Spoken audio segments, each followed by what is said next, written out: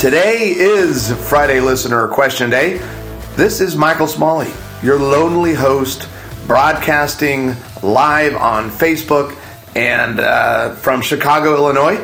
Super excited to be here. I got in just at the tail end of that vortex of cold disaster. I can't think of the polar vortex, whatever the heck it was, and landed in Chicago late last night. So apparently I missed the minus 500 degree weather. And I got into the hotel safe and sound, other than having to stand outside at O'Hare in 0 degree weather, and it was like minus 11 wind chill, for close to 20 minutes, waiting for the rental car shuttle to pick us up. I mean, people were panicked. It was cold. I looked like a terrorist with my ski mask thing that I borrowed from my wife. But I am alive. I am here and going to be taking your questions today. So I'll be taking those on Facebook, as well as the ones that you submitted through our Q&A hotline, which, by the way, if you want to be a part of that, go to smalleyinstitute.com. You can submit questions there. You can also, I'm old, got to get my glasses here. You can also call that hotline at 903-392-0975. And I actually have a voicemail question this week that we're going to play that I'll get to very soon. And then I also have a question that was submitted via Facebook from Mia Albert. So she is a loyal watcher and listener of the show, and she has a great question. I've titled today, Separate Churches and a, how did I word that? It was something like, and how to help like a strong-willed kid. So a know-it-all first grader. That's what Mia gave us today. So I'm excited to talk about that, as well as get some of y'all's feedback while I'm talking. Don't forget, go to smalleyinstitute.com, where you can sign up for the Pursue Oneness course. You can see it right here if you're watching on Facebook. And that Pursue Oneness is a very cool thing that we're doing. It's going to be an 8-week experience. It's being produced and put together as we're going along doing the shows. So the next episode for that Pursue Oneness will be on Monday. And so the podcast audience, you guys get a great show, but to get the full Monty, you got to sign up for that thing. It's $15. It's not a big deal, but you're getting a ton of cool content. We've already had bunches of you signing up already, and we appreciate your support. So all right, well, let's get to it. Here's the first question today, and this is from a listener, and, well, here it is. So again, my question is, what is your thoughts about husband and wife going to 2 separate churches? Again, we were going to separate. He decided that he was going to go there. We didn't separate. We worked on our marriage, and now we're back together. But now he wants me to fully commit to being there, and I wish I was able to stay where we were since we were young. Okay, thank you. Bye.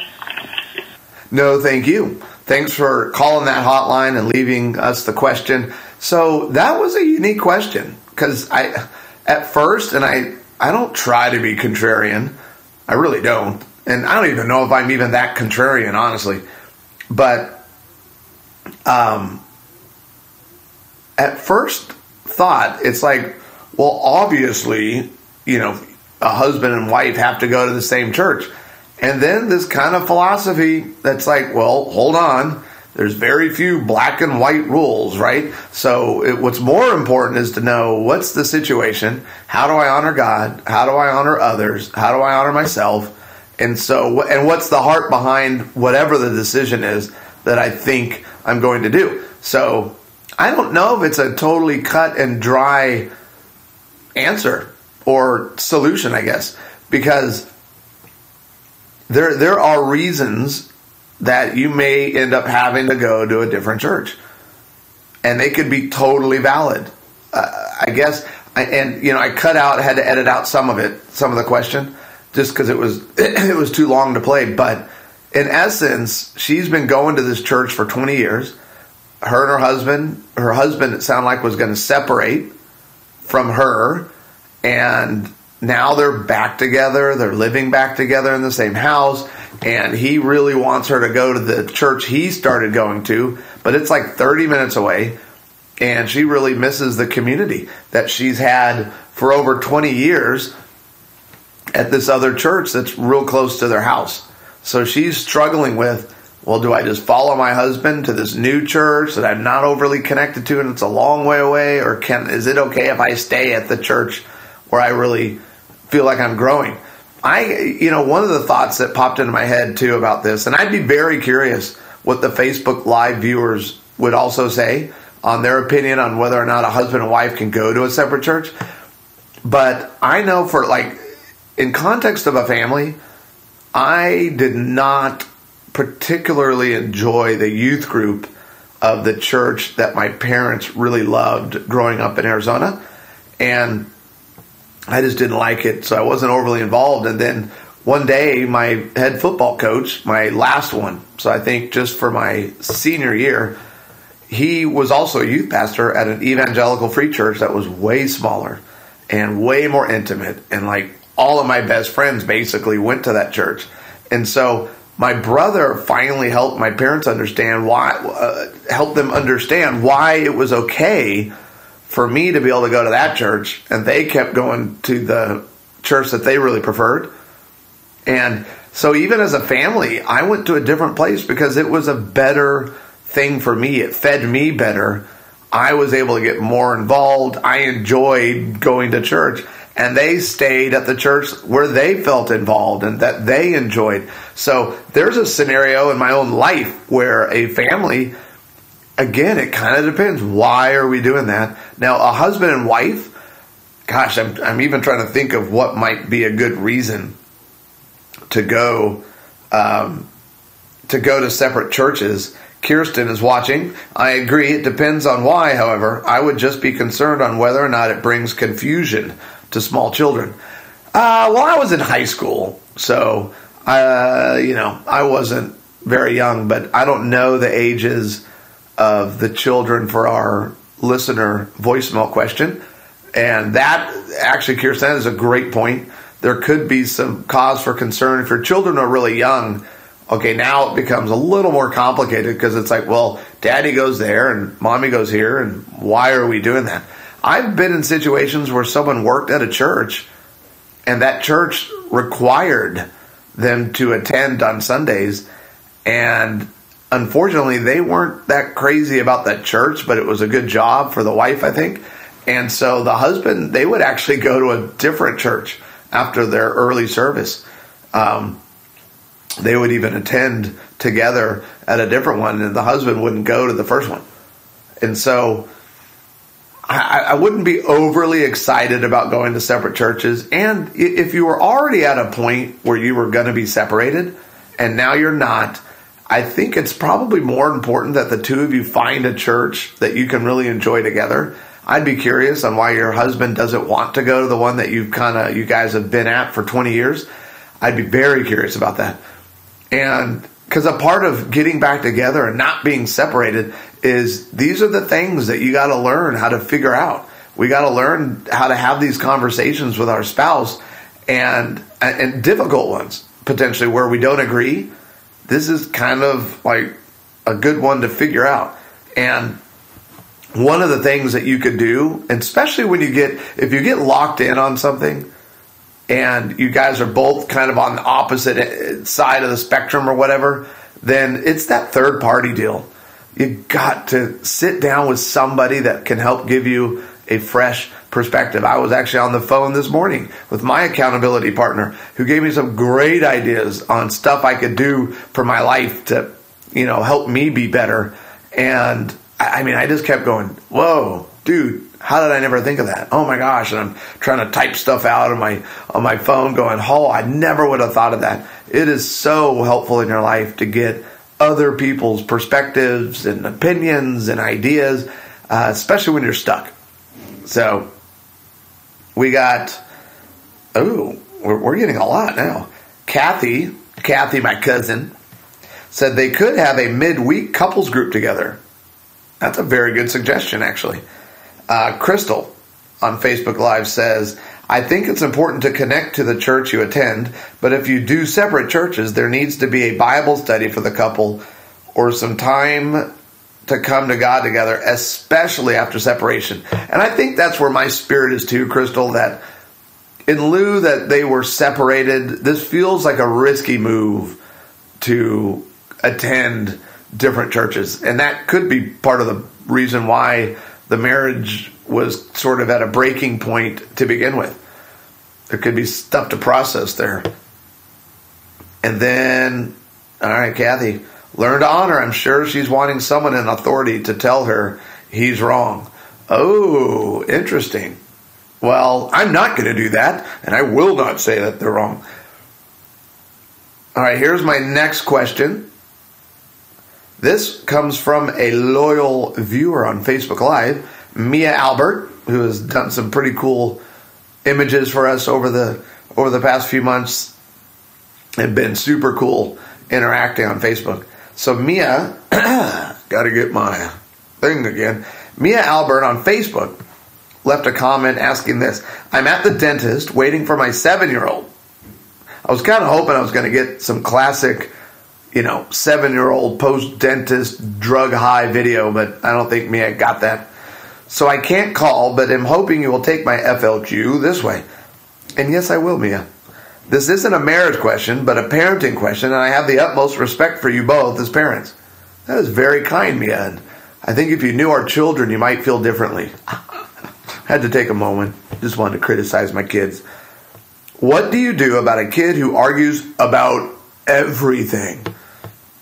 I wouldn't have any idea what that's like, called Gregory Thomas Smalley. I mean, he's like a tiny lawyer. The other day, he argued with me about how many sides a sphere has, like a circle. None, Mia says. None. It's a ball. It has no sides. Yes, Mom. It has an inside and an outside. We can't help him because he knows better about everything than we do. I thought I had until the teen years. But here we are in first grade arguing about wearing a coat in negative 18 degrees because he won't get frostbite that quickly. Help! 2 exclamation points. Mia, first of all, my Lord, that is hard. Was that dramatic? I always like that. It's like Jim Gaffigan has a great bit. My God. You can be very dramatic with classes. So, okay, Mia. Clearly, my guess is your son is a high lion beaver or just a high beaver potentially, but he's on that sort of hard side of the personality traits. One, make sure you remember, and I know you know this, but that's a blessing. Those kids turn out to be on fire for the Lord if they can get on the right path. It's kind of like they'll become an amazing Christian or a total criminal. No, I'm kidding. But they, I get sad sometimes because strong-willed kids, opinionated kids, a lot of times their parents can try to dampen who they are or smush who they are naturally instead of helping them learn how to do their personality and be themselves, but in a God-honoring way. So I love the fact that your 7th grader is arguing about whether or not he would get frostbite, not that quick, or that he was arguing about the sides of a sphere. The good news is, for me at least as a parent, I'm not a big arguer. I'm not analytical. Frankly, I'm not that intelligent overall. But I don't really tend to struggle with getting hooked into arguments. Now, my oldest, Cole, he can get me there pretty quickly. It's like, before I know it, I'm having conversations about things that I don't even want to be talking about, and I keep trying to get out of it, but he pulls me in such a sly, tricky way. So he's like so subtle and calm and soft, and next thing you know, I'm enraged in some kind of bizarre conversation over some opinion he has about whatever it is. I finally ended up with he's 22 years old. I finally said, hey, and we don't even normally disagree that much, on stuff, but politically, I was like, I'm not even big into politics. So can we I don't need to have these conversations. They totally stress me out. So, oh, hey, Mia is actually watching. That's the hard part of parenting him. I don't want to break that spirit and will. Amen, Mia. So keep remembering that you're like, because our daughter, our middle child, Reagan, was born, she came out of the womb really intense, very opinionated, and it was important for us not to break her spirit. We didn't want to break her will in parenting. So I would give Reagan opportunities to be in charge and opportunities to help solve problems. And I encouraged that with her. And then I made sure, though, and held her accountable to how she treated me or how her words were or her actions. And she's turned out to be amazing. Very strong, but on fire for Christ. And that's really, Mia, that's obviously, I know that's got to be your first priority is I want to make sure this kid falls in love with Jesus, because Jesus, he's got him and he'll get it directed and he'll get there eventually. But in terms of right now trying to parent a 7-year-old who's opinionated about everything, I would want to ask first and you can actually answer the question. This is kind of fun. I would want to ask first if, are you engaging in arguments that you don't need to engage in because you're his mother? What I mean by that is you can say, all right, honey, you're going to go outside. It's minus 18 degrees outside, so I need you to wear your coat. Okay? He can try to argue, right? I mean, he's allowed to go, well, but Mom, I can put it on the way out to the car. I don't think I'll get frostbite too quickly. I don't think that happens too quickly. He needs to be allowed. Look, as a parent, your job is to have that kid, by the time he's ready to leave the home, be ready to leave the home, which means he needs to be an adult, mature. He needs to be able to make decisions. So, parenting isn't about control. Parenting is really about freedom. It's really about releasing these kids and allowing them an opportunity to learn how to make healthy decisions and to know there are consequences for decisions. However, when it's minus 18 degrees and he's 7 years old, going out without a coat, frostbite can happen within a minute or two, I think. I'm not a doctor in that way. So that becomes like a life and death kind of a thing, or where the consequences for a 7-year-old having to figure out that he actually didn't know as much as he thought he did about the nuances of minus 18 degrees and frostbite. That you get to be a parent. So he can ask. I don't have to get offended by him going, but I won't get it, honey. This is actually not going to be a conversation or a discussion about it. You need to put your coat on now. If you don't, here will be the consequence. So that's where you step in and go, you have to make a choice. I am telling you, we're not having a discussion. This isn't up for debate. I appreciate your thoughts, but unfortunately, I'm your mother, and I'm saying you got to put your coat on inside the house before we go out, or whatever. Whatever. If he's wanting to go have a date at McDonald's with you, or if it's going to a party, or whatever it is, you have every right to go, hey, if you're unwilling to do this, here's the consequence. We won't go to the car, and I will wait until you put your coat on. And if that makes us late to the party, I'm really sorry, but that's your choice. So you either put your coat on now and we'll get going, and you give the natural consequence. But just make sure that you don't engage in the arguments. So he can try to debate you until he's blue in the face. You don't have to. And if it's getting frustrating or if it's feeling out of balance, another thing you could actually do would be, hey, honey, I love you and I really appreciate you are such a smart kid and you're analytical, and you are, and don't do it in a disparaging way, but you're like a little lawyer. That actually might be a great job for you one day, or occupation or career. However, right now, mommy doesn't want to have a debate. And so it stops. If you can't stop right now and just do what I asked, here's the consequence. At 7, the book that we read, my wife and I read to help us with Reagan, was called 1, 2, 3 Magic. Brilliant. So at that point with a 7-year-old, it's for 2 to 12-year-olds. You'd go 1, 2, and they know because you've already told them, if I give you something to do and you're being disobedient and I start counting, here's going to be the consequence if I say 3. And then it comes down to following through with those consequences. Hey, Amy Smalley, she has joined. Here we go. John Sams, I have a teenager that does the same thing. I just try to hold my tongue. We both are very strong-willed. Dude, John, that is like key to be able to recognize that my kid's getting this from somewhere.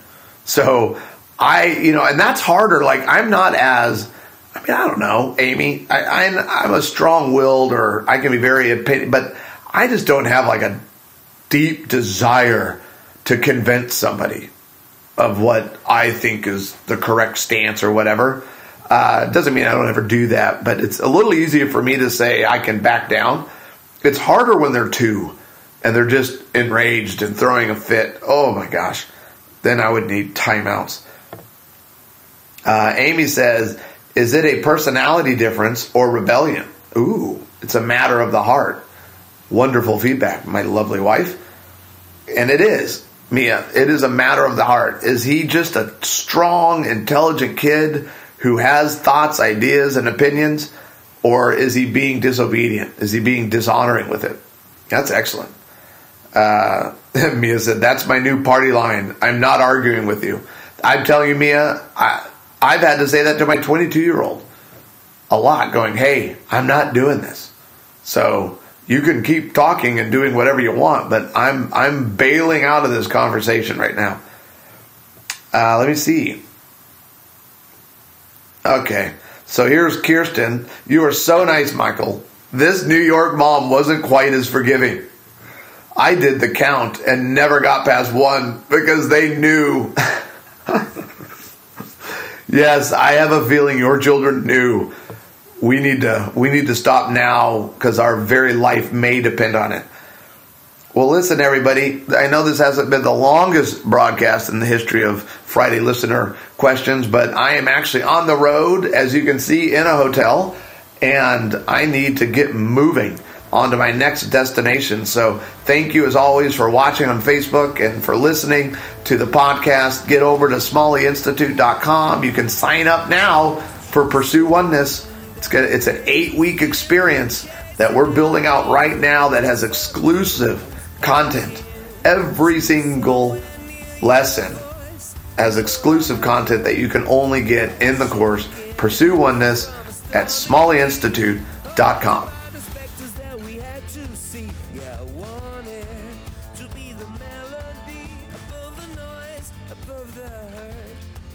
I was young.